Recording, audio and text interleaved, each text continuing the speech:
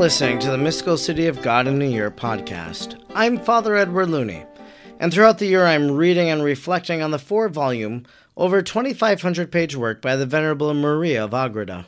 If you would like to discuss today's readings with others who are following along, I invite you to find the Facebook page for the Mystical City of God in a Year podcast group, and there you'll be able to share your thoughts and insights and reflections into today's readings with others who are following along. Let us now thank God for the life of Venerable Maria of Agreda. Almighty God, you will that all people know the saving power of Jesus' name. Throughout time you have sent missionaries to your people who have proclaimed the good news. We thank you for sending Sor Maria to the Humano people and planting the seeds of the gospel in their heart and in our land. She taught them the good news and prepared them for baptism. We look to her example and holy life and wish to be taught by her today. Sor Maria, teach us how to pray and meditate. Teach us how to imitate the virtues of Our Lady. Teach us the mysteries of our faith. Almighty God, stir aflame in our hearts the same missionary fervor of Sor Maria, so we may be as emboldened as she was to proclaim the gospel of our Lord Jesus Christ, who lives and reigns with you in the unity of the Holy Spirit, God, forever and ever. Amen. Today is day number 209, and we are reading from Volume 3, Book 5, Chapter 23, paragraphs 254 to 262. Chapter 23. The occupations of the Virgin Mother during the absence of her Most Holy Son, and her intercourse with her guardian angels. 254.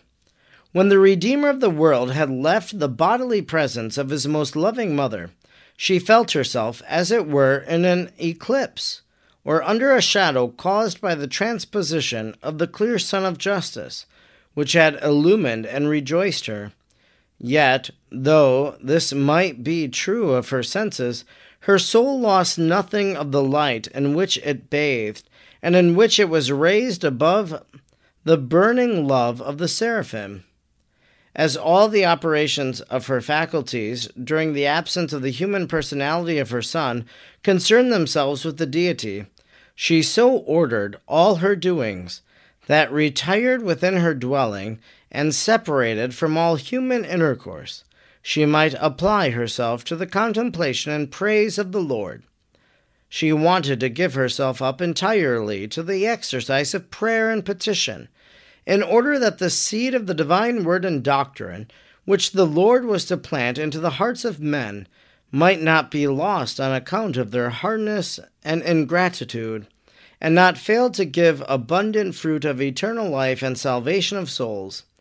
By means of her infused knowledge, she knew the intentions of the incarnate Word, and therefore the most prudent lady resolved not to converse with the human creature, in order to imitate him in his fasting and retirement of the desert, as I will relate farther on, for she was a living image and faithful reproduction of Christ, whether he was absent or present.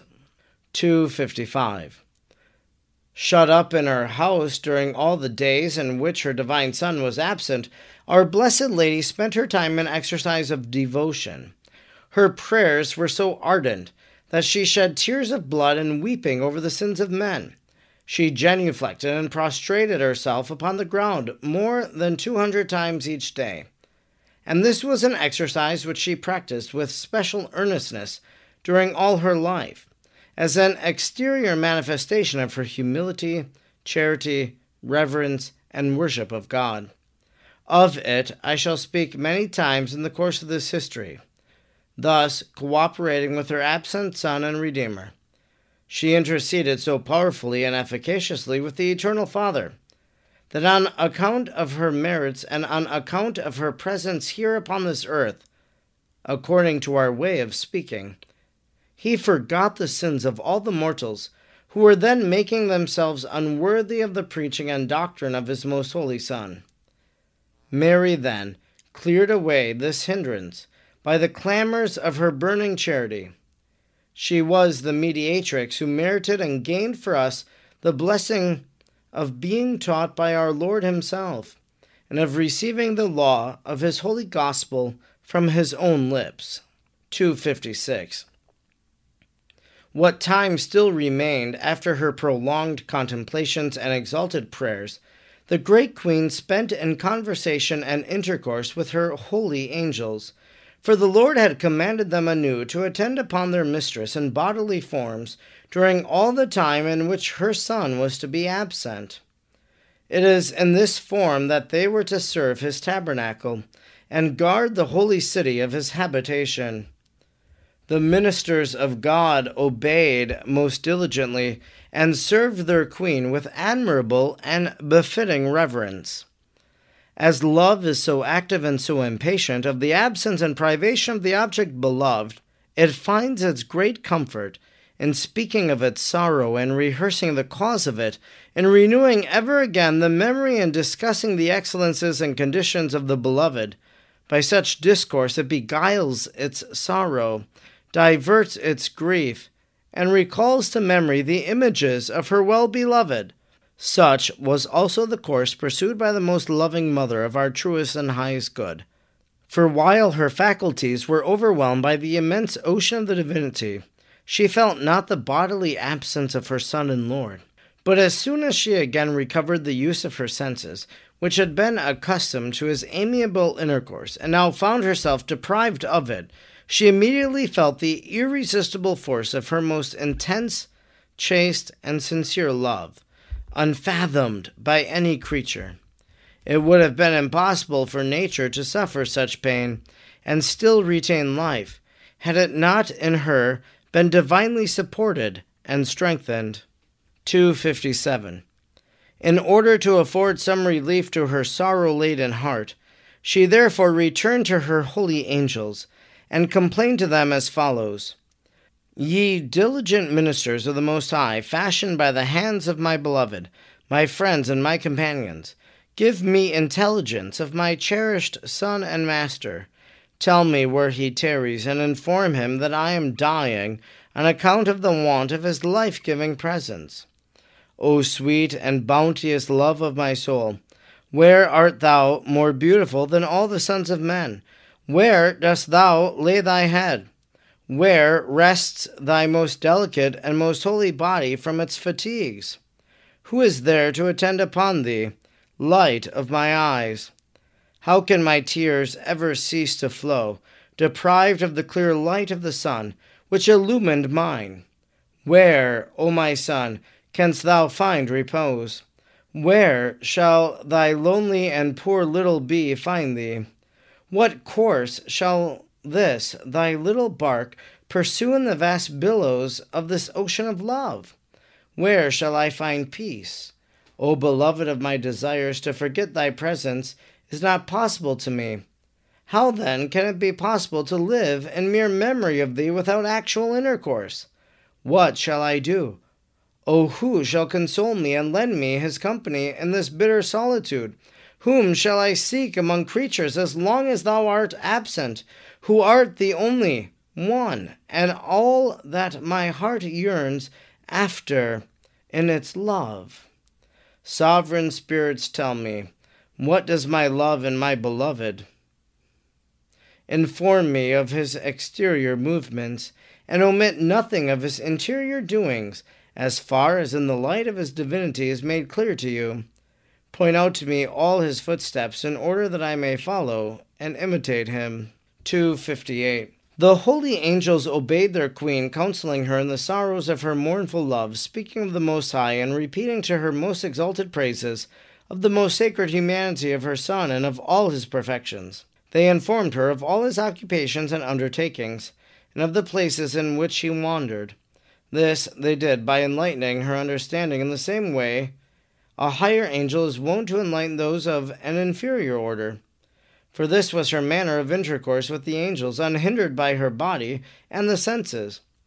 The heavenly spirits communicated to her the prayers of the incarnate Word, his teachings, his visits to the poor and the sick, and other actions, so that the heavenly lady was enabled to imitate him in these proceedings according to her condition. She thus engaged in most excellent and magnanimous undertakings, as I shall yet describe, and by this means she was eased in her sorrow and grief. 259. She also served several times, sent the holy angels to visit in her name her sweetest son.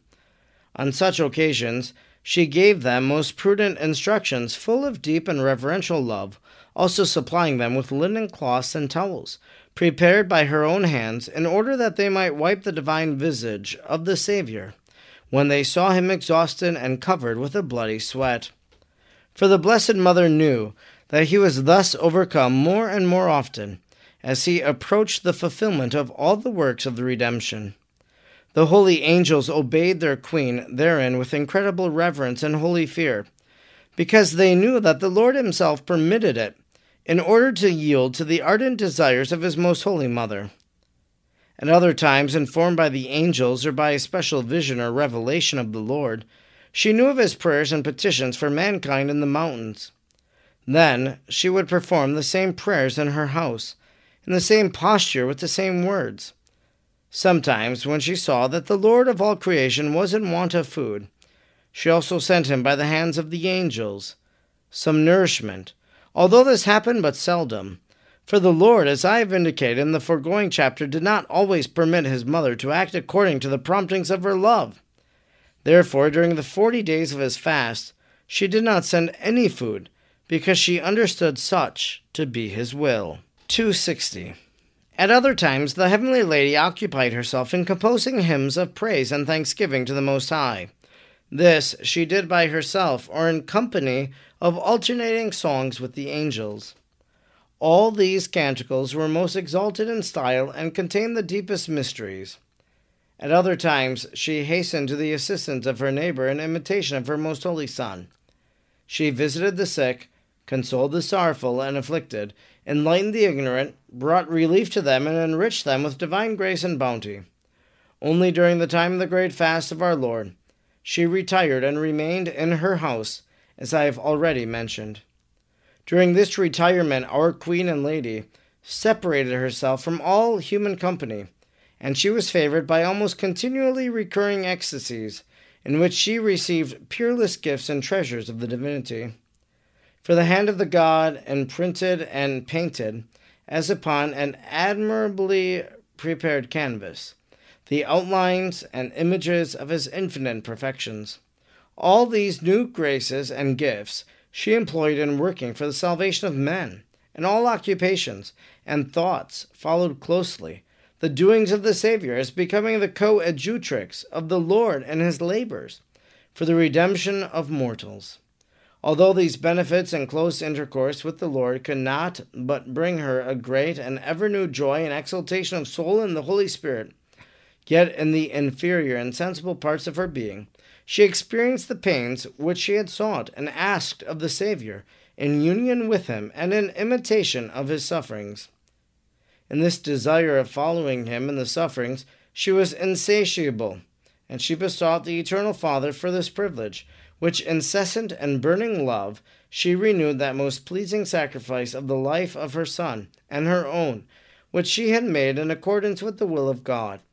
And she was consumed with the desire of suffering, which the beloved enduring the greatest pains precisely because of the want of her suffering. Instruction which the Queen of Heaven, Most Holy Mary, gave me. 261. My dearest daughter, the wisdom of the flesh has made men ignorant, foolish, and hostile to God, because it is of the devil, deceitful, earthly, and rebellious to the divine laws. Romans 8:7. The more the children of Adam study and exert themselves to reach the evil objects of their carnal and animal passions, and to attain the means of indulging them, so much the more they will fall into ignorance of divine things, by which alone they can come to their true ultimate end. This ignorance and worldly prudence is still more abominable and still more hateful in the eyes of God when it occurs in the children of the Church. By what right can the children of this world call themselves sons of God, brethren of Christ, and inheritors of his possessions? The adopted son must be, in all that is possible, like unto the natural son. A brother is not of different blood or position from that of his brother. One is not called an heir merely because he is in some way concerned with the possessions of his father, but because he has the full enjoyment and comes into the possession of the principal property of the testator. How, then, are those heirs of Christ who love, desire, and seek only earthly goods and are perfectly satisfied with them? How can those be his brothers, who so widely depart from his position, his teachings, and his holy rule of life? How can they be similar to him and claim to be his image and likeness, when they so often destroy in themselves all likeness of him, and allow themselves to be so often sealed with the image of the infernal beast? Apocalypse 16:2, 262. By divine light thou knowest, my daughter, these holy truths, and how I exerted myself to make myself the image of the Most High, namely my Son and Lord. Do not think that I have given these such deep insight into my works without some purpose, for it is my wish that this remain written in thy heart and be forever before thy eyes, serving them as a rule for all thy conduct during the remainder of thy life, which cannot be of very long duration now. Do not allow thyself to be retarded and snared away from my following by intercourse with creatures. Let them alone. Avoid them. Despise them in so far as they can hinder thee on thy way. In order that thou mayest advance in my school, I wish to see thee poor, humble, despised, abased, yet always with a cheerful heart and countenance.